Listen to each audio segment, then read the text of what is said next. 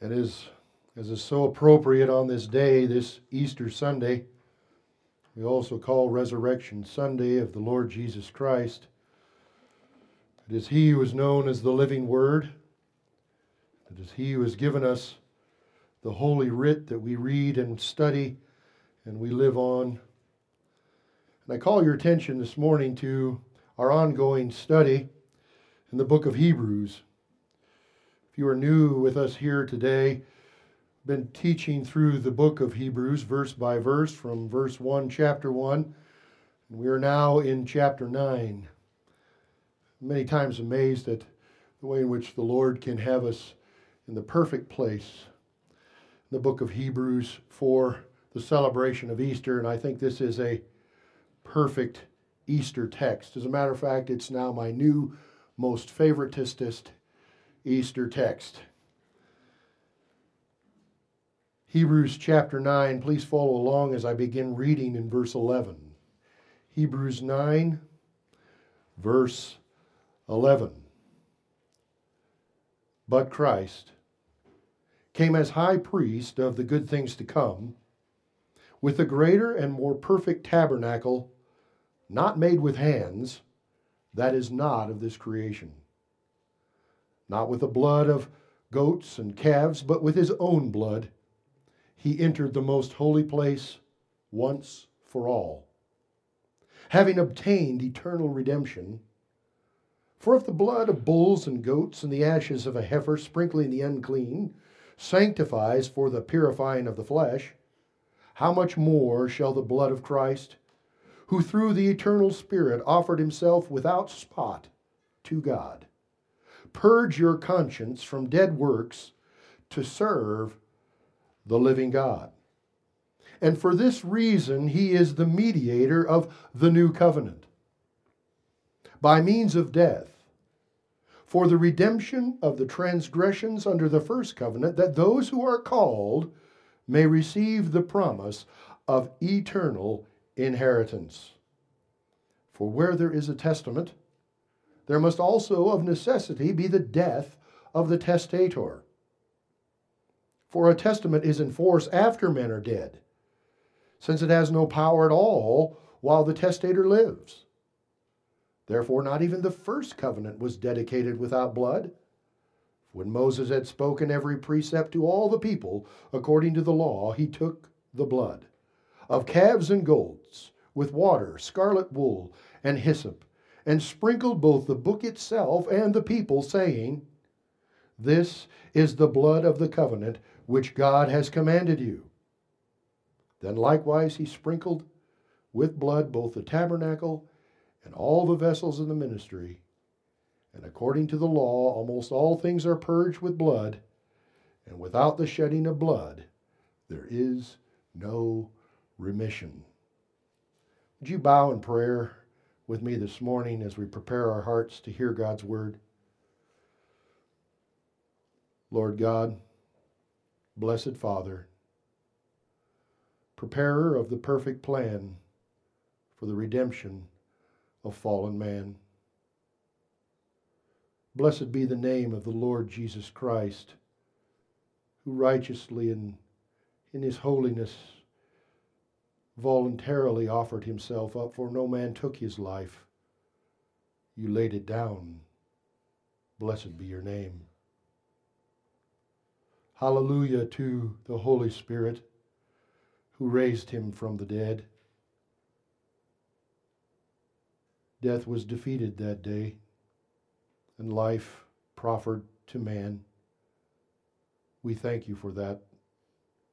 And we pray today, O Lord God, that you would take these verses, these words that are your words, that are powerful, that are sharper than any two-edged sword, and do with them according to this book of Hebrews, for the piercing, for the separation of soul and spirit, joints and marrow, for the discernment of the hearts and intents of men.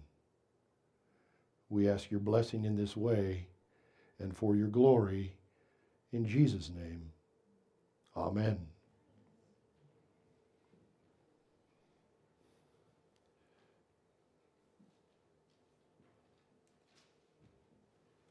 On Friday, Jesus died. A bleak day. And then he rose on the first day of the week. A great day. And then 40 days later, he left the earth.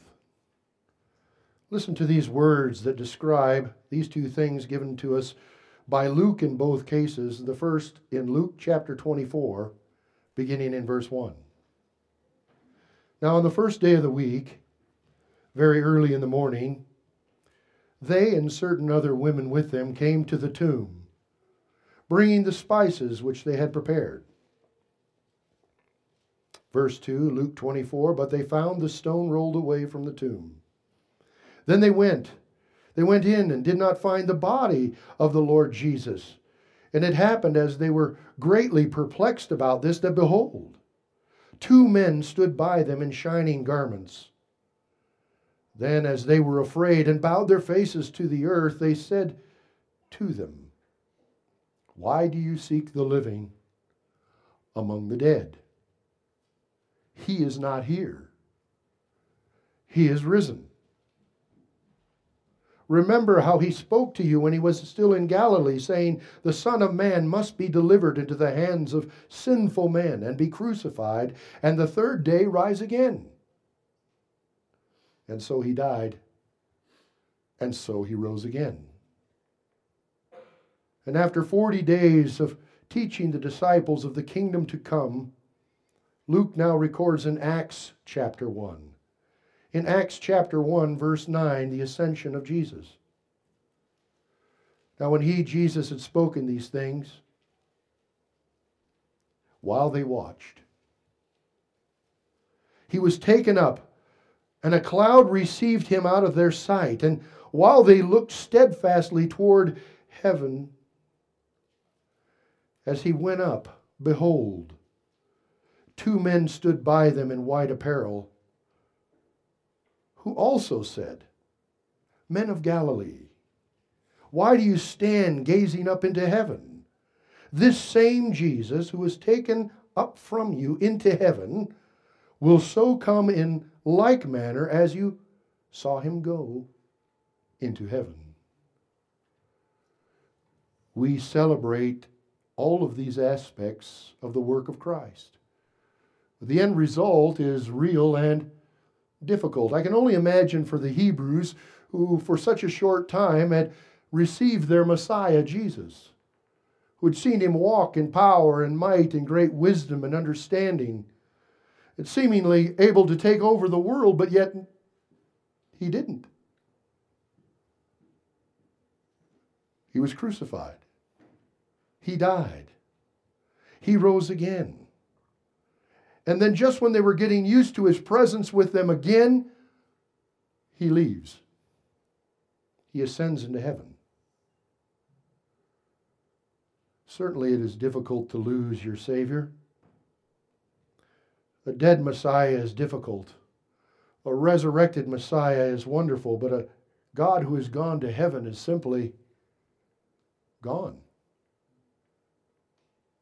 And that is the difficulty of the Hebrews to which this book was written, and to us today, isn't it? I mean, don't we sometimes in our heart of hearts wish a wish? Pray a little prayer? I wish Jesus were physically here now. I wish I could see him. Even the question might be asked, and even rightly so, why must he be gone? Why must he be gone so long? What could he be doing that he couldn't do here? Well, I'm glad you asked. For the reality is that life on earth and what Jesus did on earth was not the end of the ministry of Jesus. It was the beginning. And all of us would like that glimpse into heaven, that little view of what's going on there. And as we've said over the last few weeks, so many people have written so many books. There's so many personal accounts of so-called visions of heaven, and I'm sure they've seen something. But I say to you this morning, as I said to you last week, and I will say it again throughout time, if you want a vision, if you want a glimpse of heaven, then you need to go to the source, the true source of heaven. If you want to see what it's like, you need to ask God, what is it like? What is Jesus doing up there at the right hand of the Father in this place? What's happening? So this morning we get a glimpse of heaven. We're taking a transportation, if you will, from the earthly tabernacle that was once on earth, where worship happened day by day, priests ministered day and night, and in constancy sacrifices being offered. But our text said in Hebrews 9:11, but Christ came as high priest of the good things which have come, with a greater and more perfect tabernacle, not made with hands, that is not of this creation. There is a tabernacle in heaven, and it is that tabernacle that is the original tabernacle. It is that tent. It is that dwelling place of God that is in heaven, and from which the Hebrews were given instructions to build the one they worshiped God in on earth. Hebrews chapter 8. Hebrews chapter 8, verse 1. Now this is the main point of the things we have been saying, the writer says. We have such a high priest, listen, who is seated at the right hand of the throne of the majesty in the heavens. You want a view of heaven? Here it is. What should you visualize? Jesus seated there at the right hand of the majesty in the heavens. Listen, here's what he's doing. A minister of the sanctuary and of the, listen, pay attention, of the true tabernacle which the Lord erected and not man. Who built the tabernacle in heaven? God built the tabernacle in heaven. Not with hands. God has no hands. God is spirit. He dwells in unapproachable light. And yet there is in heaven a tabernacle. Why isn't that in the books that reach the top seller list in the Christian bookstores and in the tabloids and all across the world? I saw heaven. Compare it to this and choose. I choose this. This is far better, far more hopeful, and far more informative. A minister ministering in the sanctuary, the holy place, the most holy place of the true tabernacle which the Lord erected and not man. Listen, for every high priest is appointed to offer both gifts and sacrifices. Therefore it is necessary that this one, this Jesus, also have something to offer. For if he were on earth, why isn't he on earth? For if he were on earth, he would not be a priest, since there are priests who offer the gifts according to the law. Verse 5, who serve the copy and the shadow of the heavenly things. So everything that Israel had in the tabernacle of God, even the Ark of the Covenant, and the cherubim golden above, and the presence of God there, are copies. The original is in heaven. And the original site of worship and ministry is where Jesus is today. He's not here. He's there. And he is working as a high priest there. For if he were on earth, he would be disqualified. But since he's of the order of Melchizedek, he is qualified to serve the heavenly tabernacle. Verse 6 of chapter 8 says, but now he, Jesus, has obtained a more excellent ministry, inasmuch as he also is a mediator of a better covenant, which is established on better promises. Hear this, O Hebrews, this day. Hear this, you Gentiles. There is a better ministry than all the hundreds of years of ministry that took place in Jerusalem, in Israel, and it is Jesus who ministers there, we take a glimpse into heaven. We see what happens there. For Jesus there is accomplishing, as he said in verse 12, the eternal redemption. Not with the blood of bulls and goats, but with his own blood. He entered the most holy place in heaven once for all. Verse 12, chapter 9. And then he brought about the purging and his accomplishments of your conscience from dead works. So every work that you ever would have done on your own and in your own strength and apart from faith, he purges those from your conscience. Verse 14. And now our study this morning in verse 15, for this reason, he is mediator. He is a go-between of the new covenant by means of death. Stop there and just think. Why did Jesus die? Many a time on Easter's, the redemption of Jesus is preached. He has bought us from the slave pits of hell and sin and brought us into newness of life, eternal life. But what about this? That he also had to die. When we look into heaven, we must look into heaven and glimpse the heavenly purpose of Jesus, of the death of Jesus. He is now the mediator of a new set of promises that eclipses and does away with the Mosaic law by death,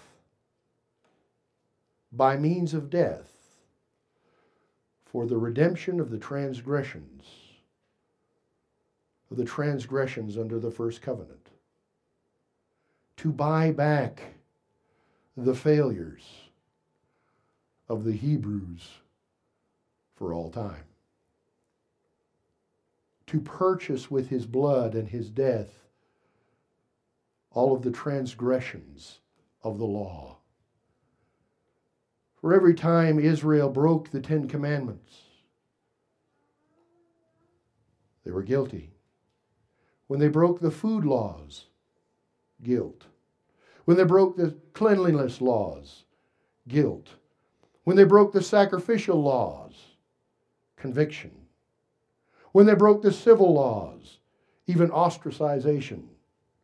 When they broke the moral laws, Jesus had to die. He paid for them all.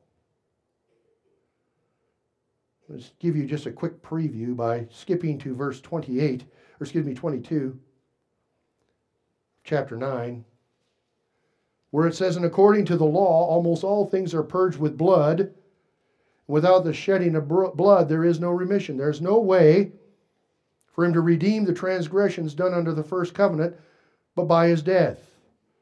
The purpose of Jesus in heaven was to redeem the transgressions under the first covenant. And there's much more I will say about this as I open the rest of this book.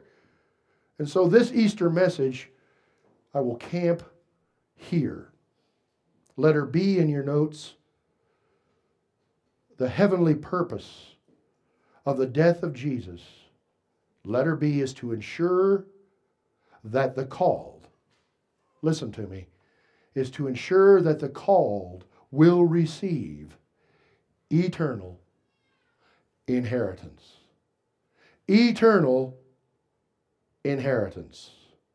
Today we are going to talk about inheritance, last wills, and testaments, and who's involved. Jesus is in heaven to ensure the called receive the eternal inheritance, and he had to die to ensure it. Let me begin by saying there are two essential requirements for one to inherit. You know, it's an amazing thing to watch people when they find out that someone in their family has written a will and they're in it. Inheritance. Because it's being gifted. Something is coming to you that you didn't buy, that you didn't earn, that you don't deserve even. But there's two essential requirements for it, and these are those. There must be a will. If you die without a will, nobody knows where it's supposed to go. Becomes a different sort of legal problem. There must be a will. There must be this essential. And by the way, kids, we start here. If you're going to be listening, if you're going to be ready for those special things on Easter that I always provide for your special expository listening, if you're able to tell me the two essential requirements, you'll receive a prize. And then later, if you're able to tell me the 4 blessings, you will as well. And there'll be other questions, so write well, listen well. Back to our regularly scheduled program. 2 essential requirements for one to inherit. There must, in the first place, be a will. There must be a last will and testament. Look at our text. For where there is a testament, there must also of necessity be the death of the testator. So if there is a testament, something's going to be required. But there has to be, in the first place, a testament. This word testament here, by the way, is the same word that we've been translating as covenant all throughout Hebrews. A covenant is a promise, but is a legal promise that binds the one promising. And in the United States and across the world, we use the term last will and testament because the person who's making the will is testifying and giving a promise of what they are going to pass on. So there needs to be a last will and testament, and in that will, the testator must be named. A will in which the testator is named. The person writing the will, who has the stuff, names himself. Who is it here? For where there is a testament. Verse 15 at the end, those who are called may receive the promise of the eternal inheritance. Well, notice there, he is our pronoun.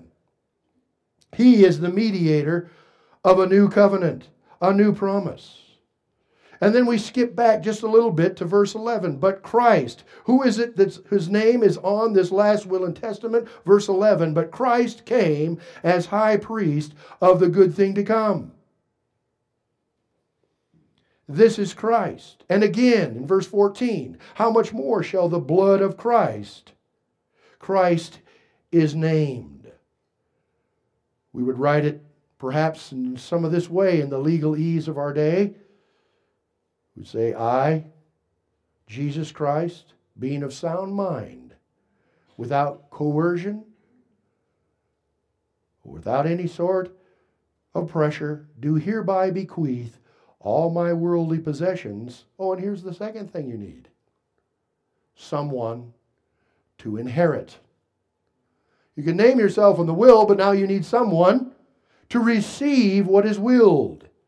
They're called the inheritors. The testator names himself, and a will must be there with the testator named, but also the inheritors are named. Notice our text, verse 15,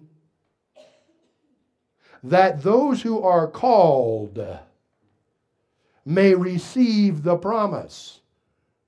Those who are named are called the called. You know the funny thing about the law and wills? If you own anything, you get to decide who you give it to.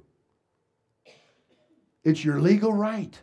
If it's yours, you can give it to whomever you desire. There's no law saying you have to pass it on to close family.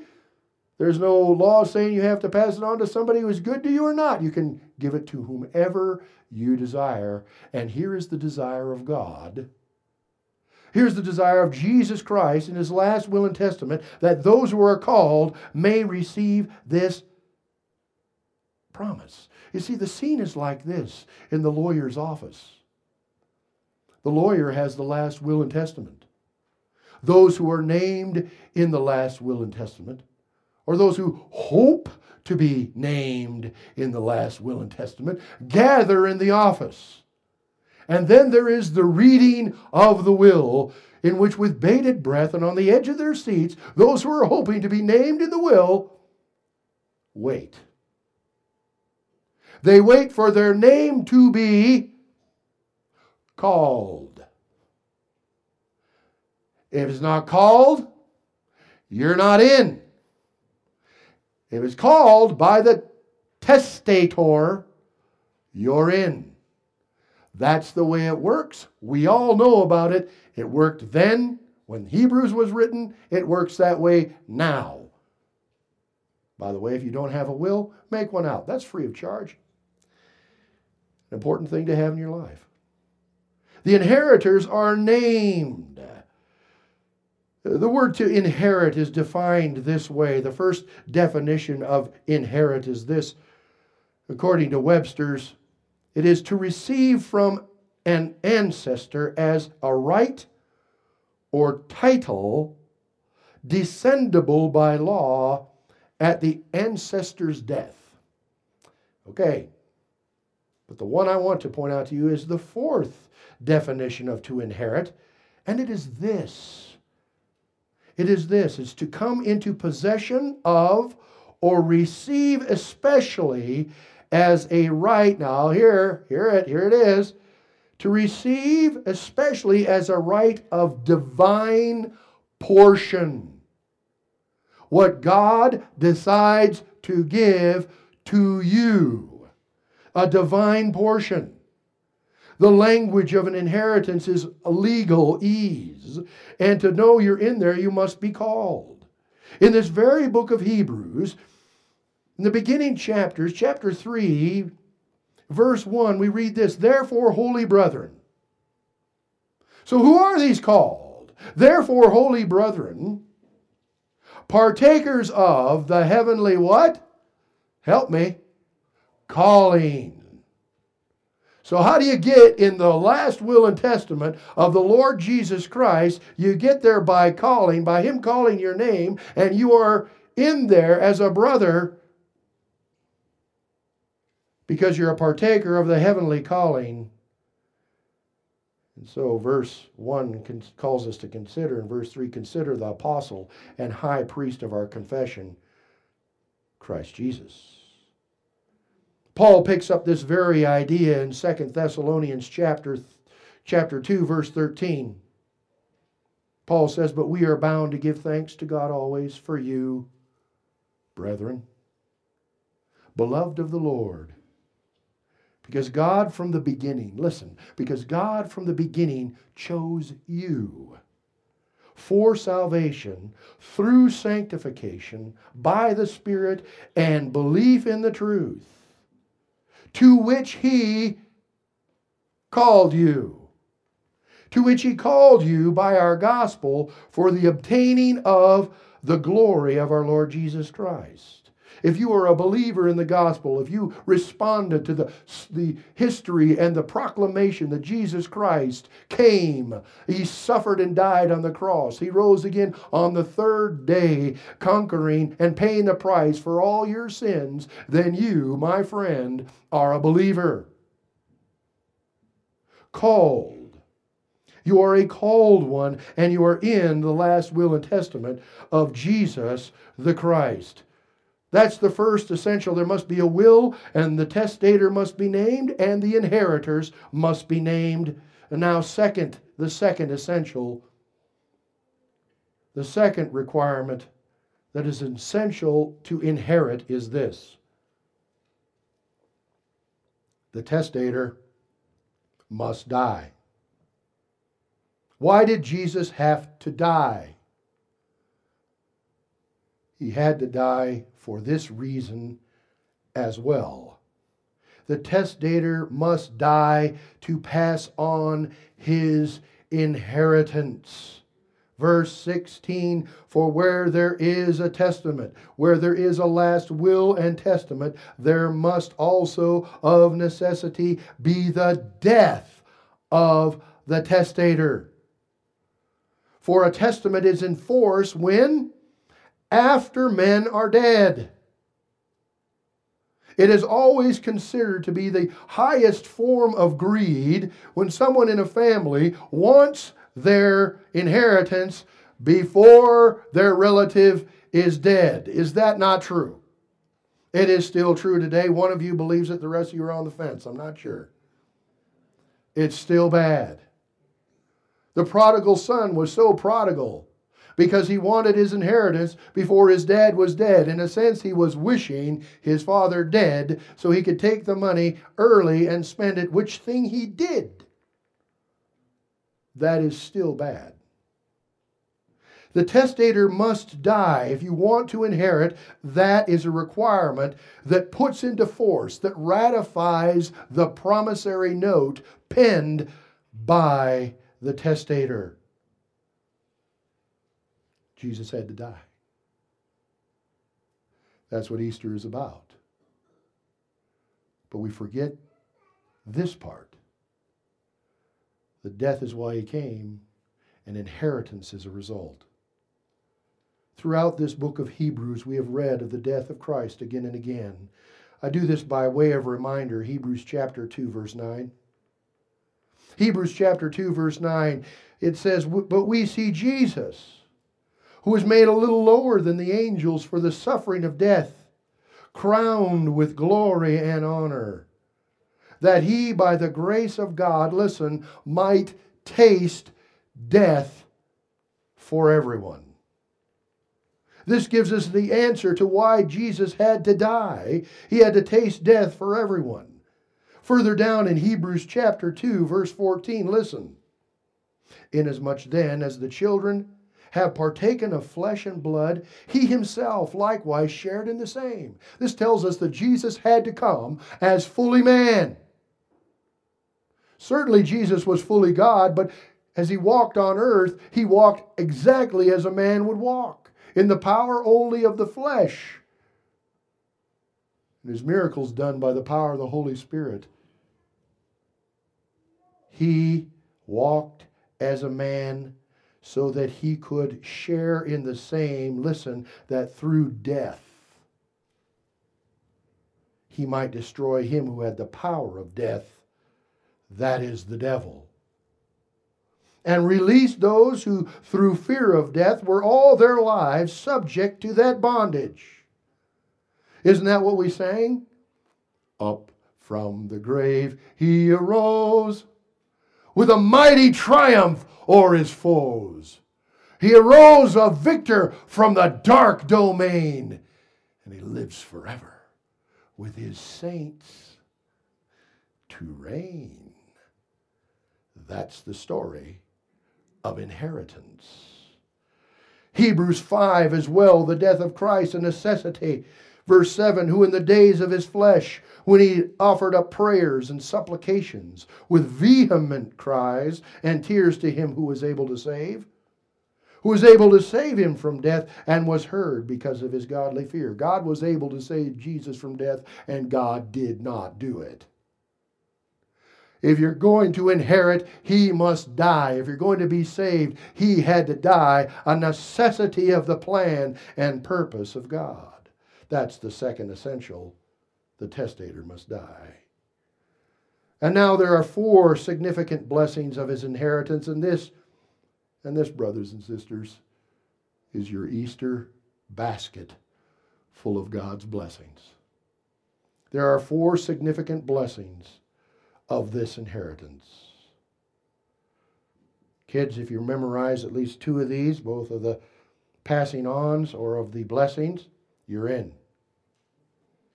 Number 1, the first significant blessing of his inheritance is the passing on of permanence. The passing on of permanence. Well, look again at Hebrews 9:15. That those who are called may receive the promise of what? The eternal inheritance. The forever inheritance. This is the blessing of security. Why are we assured of our inheritance?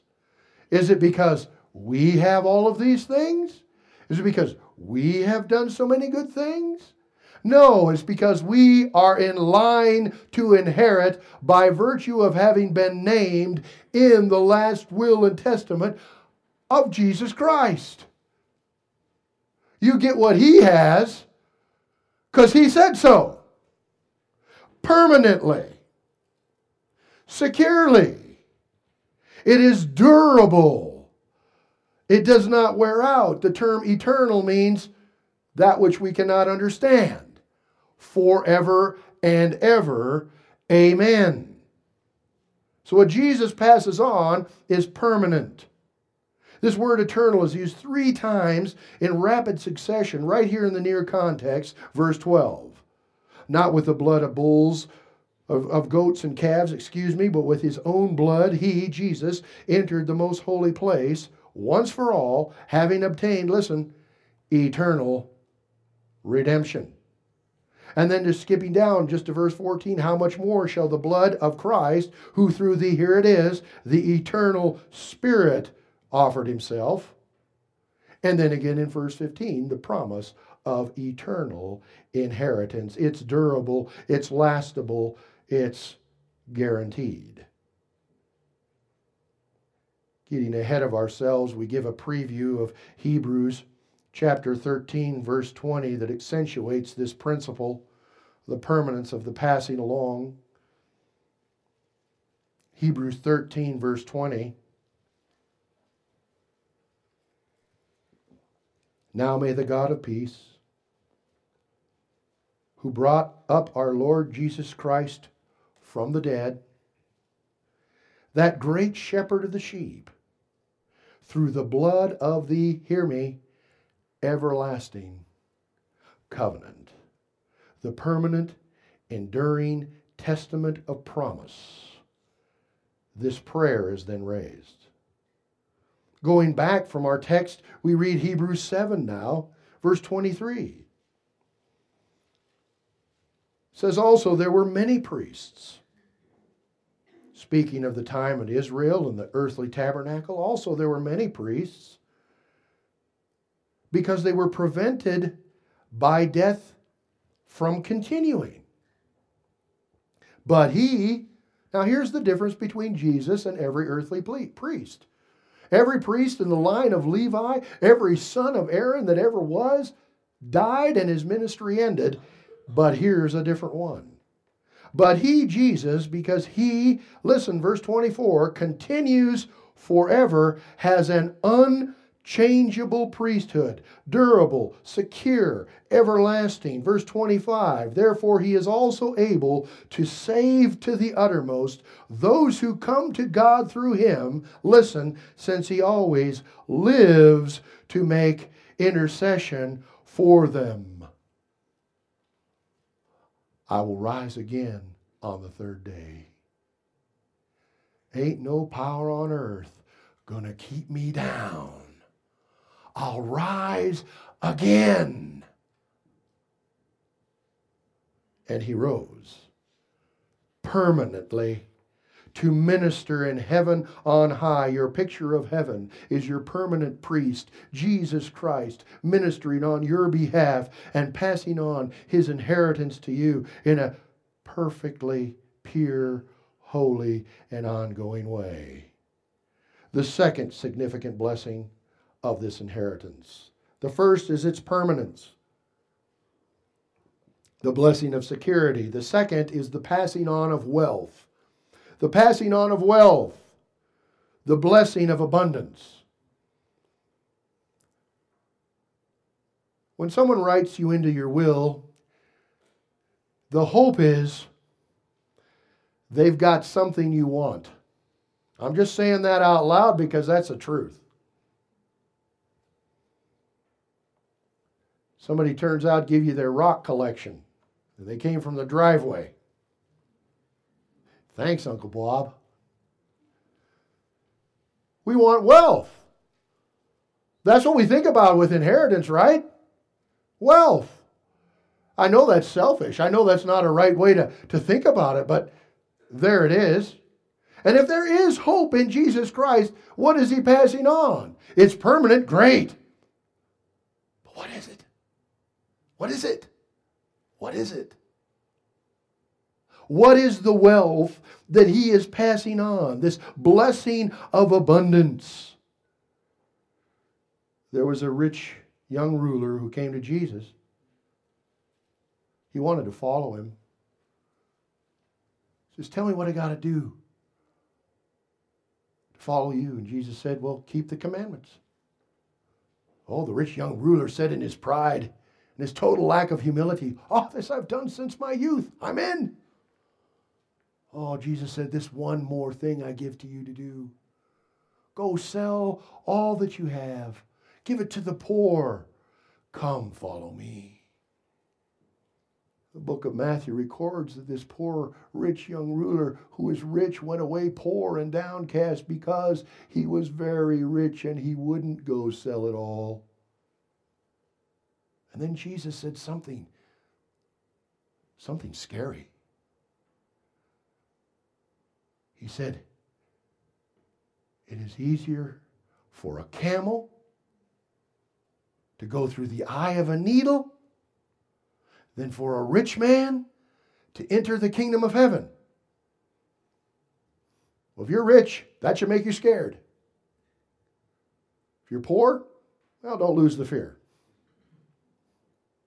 The impossibility of a camel going through the eye of a needle, he says, that's it. And then the disciples said, whoa, then who can be saved?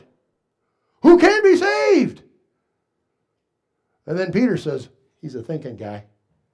Peter says this, Peter answered and said to him, see, we have left all and followed you. Matthew chapter 19, verse 27. See, we have left all and followed you. Therefore, what shall we have? You were thinking it sounded kind of bad when I said you wanted something. Well, here's the apostle, soon to be apostle Peter, saying, what's in the will? What is it?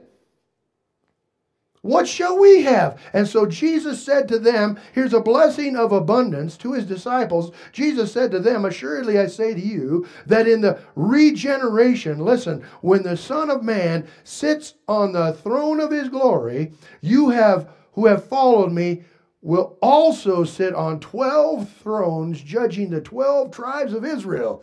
Yeah, baby. Position. We're going to be there. But now listen, not just the disciples, not just the 12, verse 29, and everyone who has left houses or brothers or sisters or father or mother or wife or children or lands for my name's sake. See, there's always a leaving with Jesus.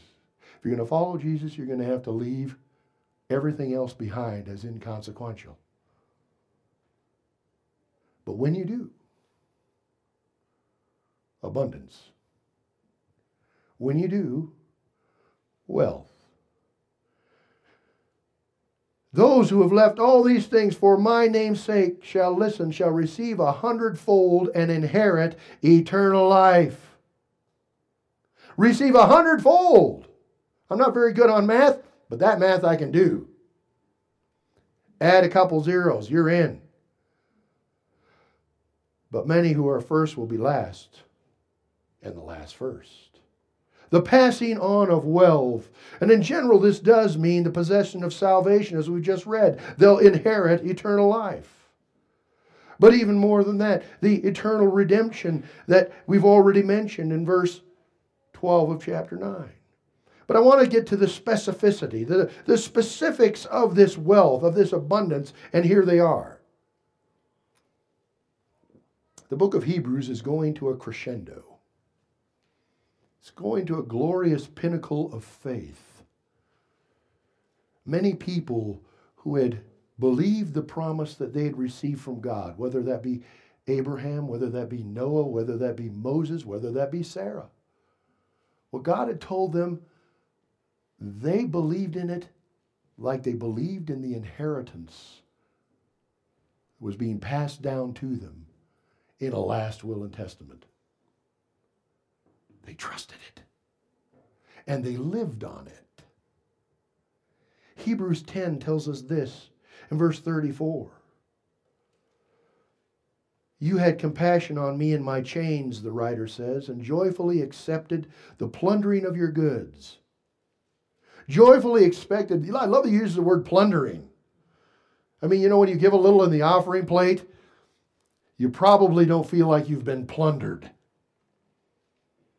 But if almost everything you've got is put in the offering plate, you've just voluntarily plundered yourself. That's the picture. You plundered of your goods knowing that you have. Why would you do that, by the way?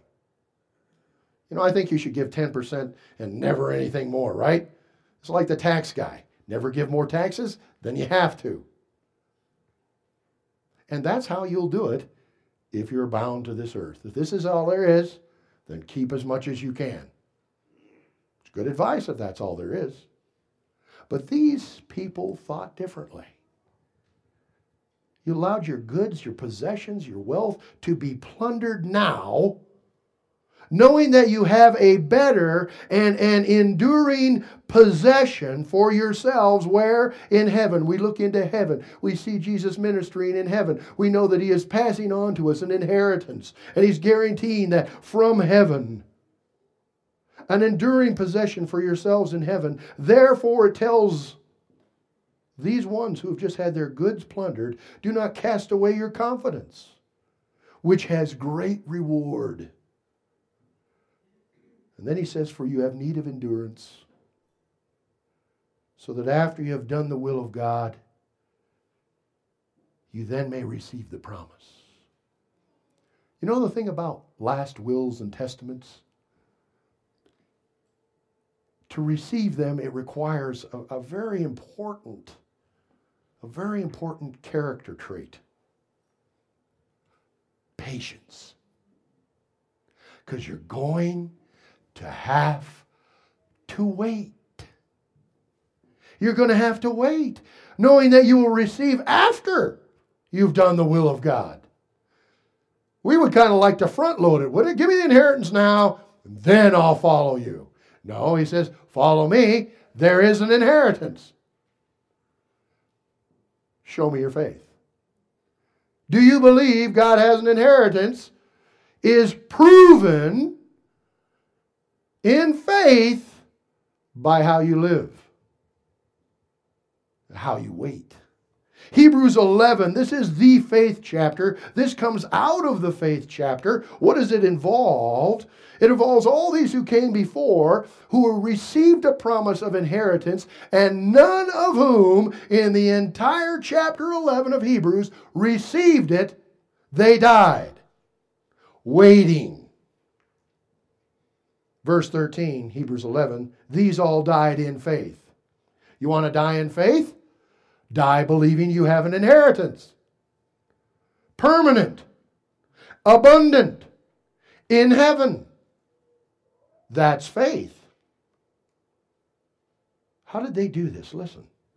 They all died in faith, not having received the promises, but having seen them afar off. Today your glimpse is into heaven. Your inheritance is there, and you get to glimpse it.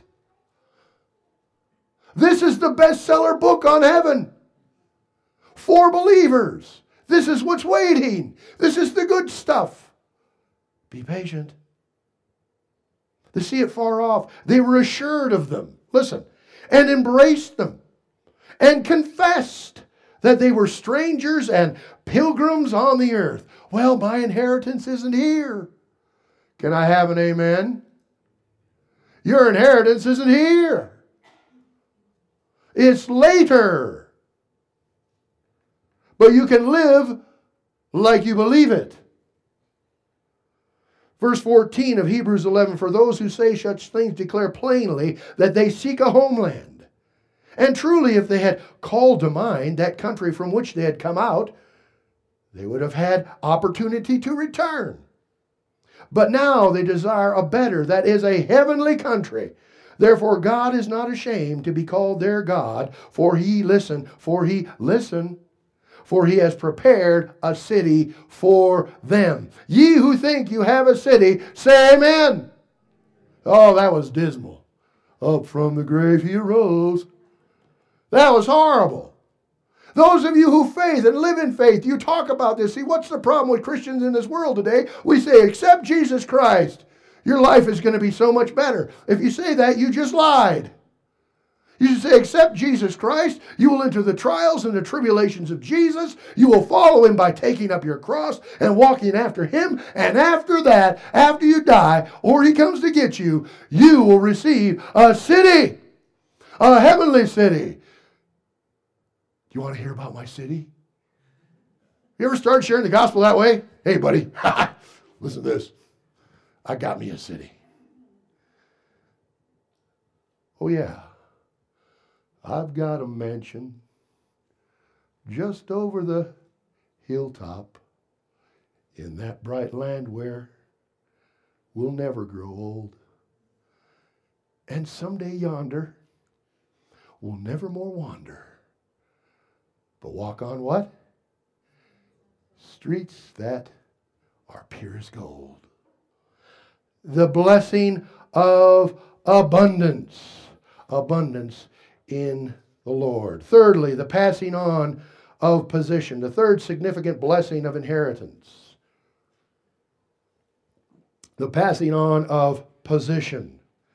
See, when you inherit in a line of inheritance, you also receive from the testator his position, his status, his standing, and that is exactly what the Bible describes us receiving from the Lord Jesus Christ, and we call it the blessing of adoption.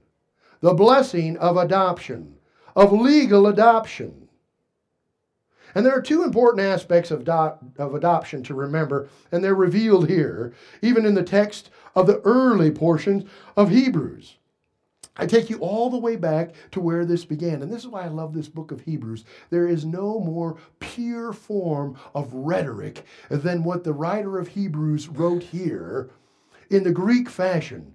He must have been, and we don't know who he is, someone who is classically trained, and God used him to write in this way so that the revolving door of these truths might be brought up again and again and again in this perfect prose, and then culminating in ever more truth all the way to the end. How did this book start? This book started this way. Chapter 1, verse 1.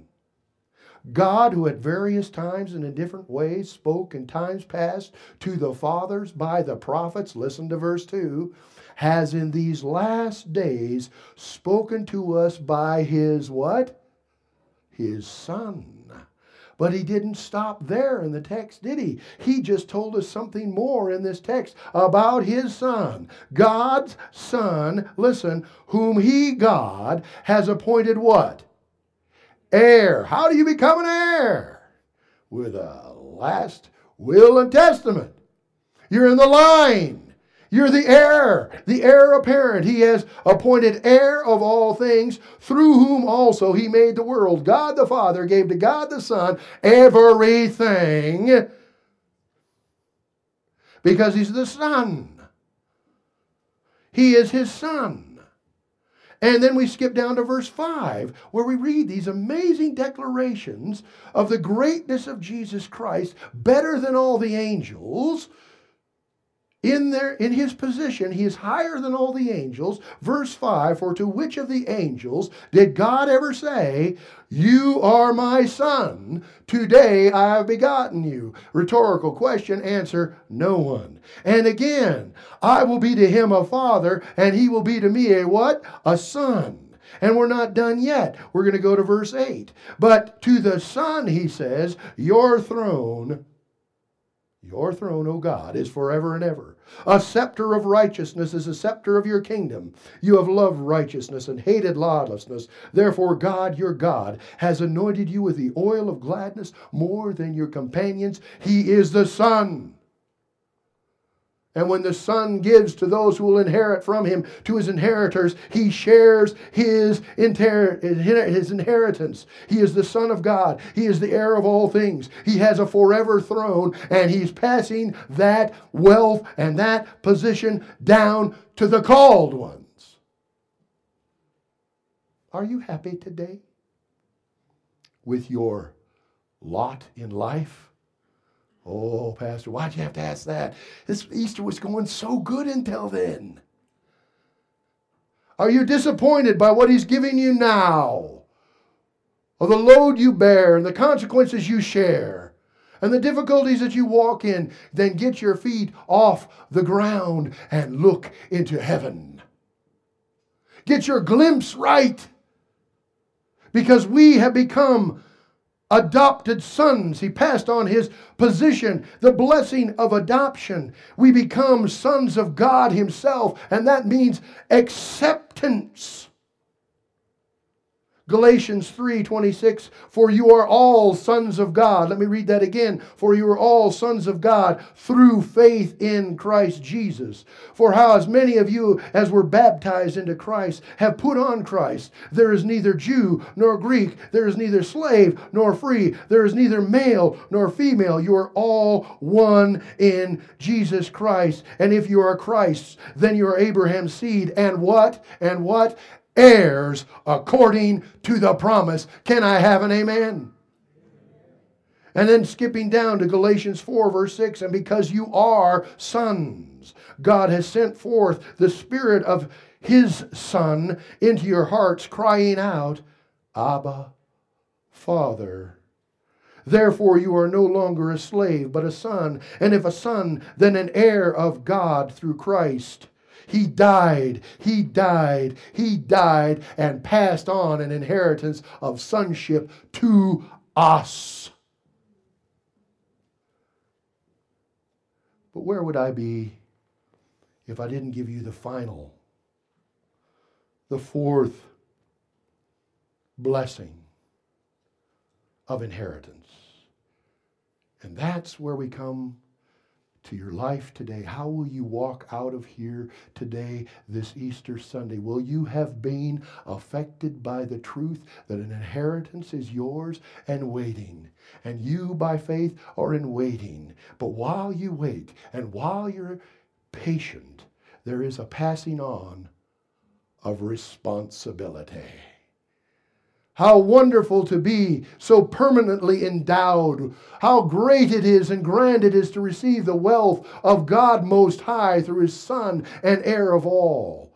How grand it is to have our name named Son of God along with Him. But do we think that with all of that position and all of that power and all of that permanence, we are going to be left with zero to do by way of responsibility? Think again. The blessing of duty. The blessing of duty. Oh, we need that in this nation. Oh, we need that in this church. We need it in the church of Jesus Christ across this nation. The blessing of duty. See, being in Christ reminds us of the responsibility to obey our new Father as Jesus Christ did as He walked on this earth. How did Jesus live? Before Easter, Jesus lived this way. In John 4:34, Jesus said to them, my food is to do what? The will of Him who sent me and to finish His work. What God said do, Jesus did. He waited for His inheritance. John 8:29, and He who sent me, Jesus said, is with me. The Father has not left me alone, for I always do those things that please Him. The blessing of responsibility and duty. He's passed on a duty to us. The results of His redemption. To get our minds around the book of Hebrews, to get ourselves into this, we realize that He's teaching us all of these things about Jesus, our great high priest, His constant ministry for us, so that we will believe it, and then we will live like it. We're going to turn from truth about Jesus to a calling of us to duty in chapter 10. For 9 chapters, we're building to chapter 10. And in chapter 10, you're going to find verses like these. Chapter 10:24. To all believers, let us consider one another in order to stir up love and good works. Why are we doing that? Because in verse 23, let us hold fast the confession of our hope. Do you confess hope in the inheritance of Jesus Christ, a city that is coming, a name, the name with God, all the power and possessions that God has for you? Then you can consider one another in order to stir up love and good works, not forsaking the assembling of yourselves together. Oh, Pastor, I knew you'd get to that. You pastors all do this. Come to church, come to church, come to church. Why? Because it's a duty. It's a responsibility that is blessed. Not forsaking the assemblies of ourselves together, as is the manner of some, but exhorting one another, and so much more as you see the day approaching. You see, the reality is, I shouldn't be the one exhorting you. You guys should be exhorting each other to get to church, and to love one another, and to stir up good works. What good works have you done today, brother? When's the last time somebody asked you that? Matter of fact, I haven't asked you in a while. Oh.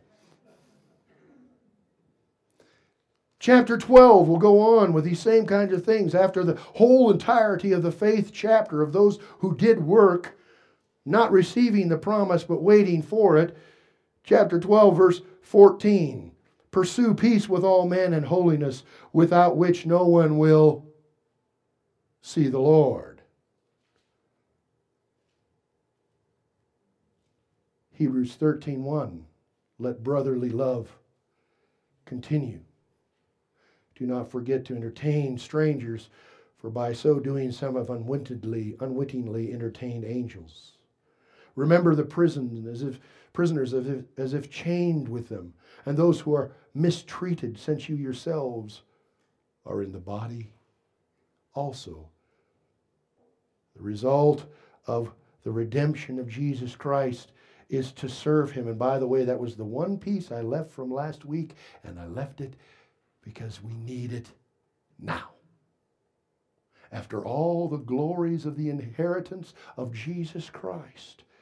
Chapter 9, verse 14, how much more shall the blood of Christ, who through the eternal Spirit offered himself without spot to God, purge your conscience from dead works, purpose to serve the living God. The privileged responsibility of service. Paul said it this way, I beseech you, therefore, brethren, by the mercies of God, that you present your bodies a living sacrifice, holy, acceptable to God, which is your reasonable service. It only makes sense, you son of God, you inheritors of the kingdom of God, you who have a forever salvation. Let me give you a pearl. We do not serve God out of obligation. We do not serve God out of obligation. We serve God because of transformation. You have been transformed. You have become an inheritor of God, very God, through his Son, Jesus Christ. You've been given an eternal redemption, and so you serve not out of obligation. If I don't do this, I lose heaven. You do it because you are. There's a song we used to sing, I'm so glad I'm a part of the family of God. To be a son with Jesus is to be in the family of God, and we carry a family name. It's Christian. And in the family, we honor that name by duty, by responsibility. I'm so glad I'm a part of the family of God. And washed in the fountain, cleansed in his blood. And then it says, joint heirs with Jesus. As we travel this sod, I'm so glad I'm a part of the family of God. And if that's true, then get to work. How you leave on Easter, transformed, transfixed, or transient, off to wander more. Most assuredly I say to you, he who believes in me, the works that I do, he will do also. And greater works than these he will do, because I go to my Father. He had to die. He can't be here for us to inherit and for us to have a minister in heaven. Wait for it. It's coming soon. Let's pray.